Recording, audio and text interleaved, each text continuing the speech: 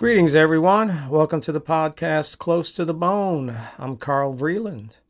If you enjoy this podcast, a great way to support it is to leave a 5-star review wherever you are listening.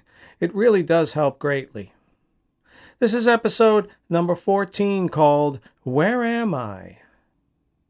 In his book, Living Buddha, Living Christ, Vietnamese Buddhist monk Thich Nhat Hanh wrote, quote, "When the Buddha was asked, 'Sir, what do you and your monks practice?' he replied, 'We sit, we walk, and we eat.'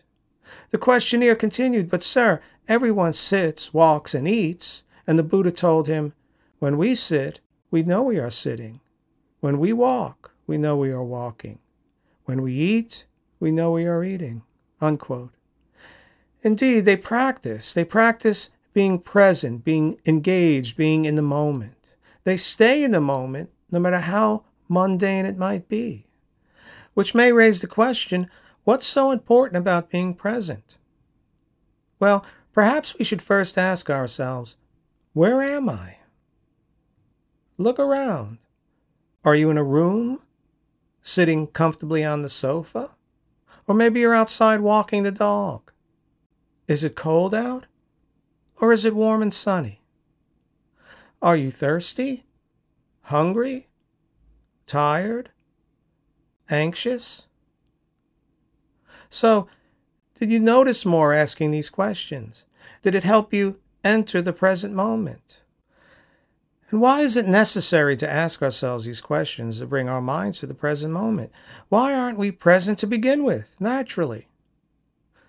Well, without mind skills, without a discipline, left to our own devices, without developing a relationship with the present moment, the mind will roam. Good enough. Now think about it. How often are you present? When you eat, do you know you're eating?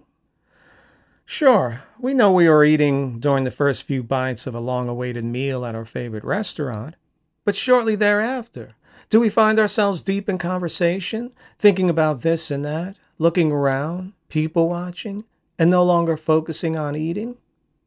Certainly when we go for a walk with a friend on a sunny day, we feel grateful to be alive. We're walking in the moment, drinking in the warmth. But before we know it, we find ourselves slowly slipping into a heated political debate, only to get home exhausted and out of sorts. The mind is ill at ease being present, so it wanders. That's what it does.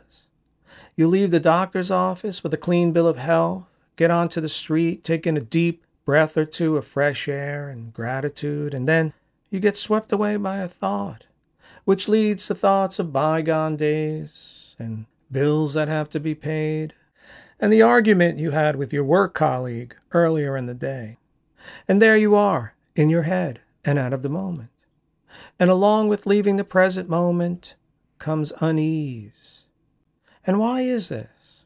Well, we are no longer grounded, centered, and rooted. We are a distance away from our bodies. We've lost our body-mind connection, our spiritual connection, meaning we are not whole, we are cut off, we have disconnected from the moment and everything that is happening and all that is around us, people, the earth, the sky, the cosmos. See, over time, without an awareness of this, without a practice and discipline to connect and maintain and deepen our connection to what we are doing, we slowly become lost, separated, apart from our true nature. And we slowly spend more and more time in our heads and out of our minds. For the mind is not just between the ears, the brain. The mind is in our body. The body, including the brain, is intelligent. So back to the Buddha. When we sit, we know we are sitting. When we walk, we know we are walking. When we eat, we know we are eating. This is the practice, which helps us develop the skill of staying present and connected, not unlike focusing on the breath in meditation. In fact, when we eat and we know we are eating, is meditation, active meditation, or as some call it, mindfulness.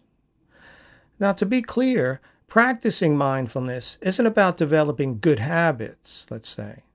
It's about training our minds to be more present, to be more focused and less distracted, so that we can experience each moment, be connected to our true nature, and essentially experience life. When we are in our heads, we are in imagination, not life, not reality, but fantasy. Being present is not about achieving something. Being present, we are aware, alive, adventurous, spontaneous. We are not ridding of a bad habit for a good habit. I'm reminded of the Buddhist Osho. In a talk, he said, quote, "There are no bad habits and no good habits because all habits are bad. To live through habits is to live a mechanical life. Get beyond, become aware." Unquote. In theory, it's all quite simple, isn't it? When you brush your teeth, feel your teeth, gums, and tongue. When you drink your morning cup of coffee, give yourself time to sit and enjoy it. When you leave the house, engagingly say goodbye to your spouse and kids. When you work out at the gym, know you are working out. Feel your body, listen to your breath. When you drive to work, know you are driving. Pay attention. You're alive. Don't take it for granted. So okay then, stop. Pause. Ask yourself, where am I? Listen. Notice. Pay attention. Practice this. Begin to take note as to how often you drift into thought, especially when you're with others.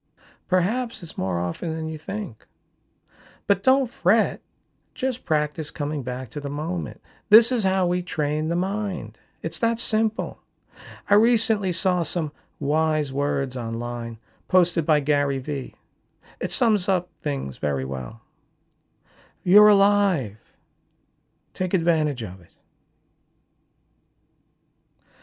Well, that's all I have for now. As always, thank you so much for listening. Again, if you like this podcast and what you heard, please rate it, review it, subscribe to it, and share it with others. Until next time, be well and be safe.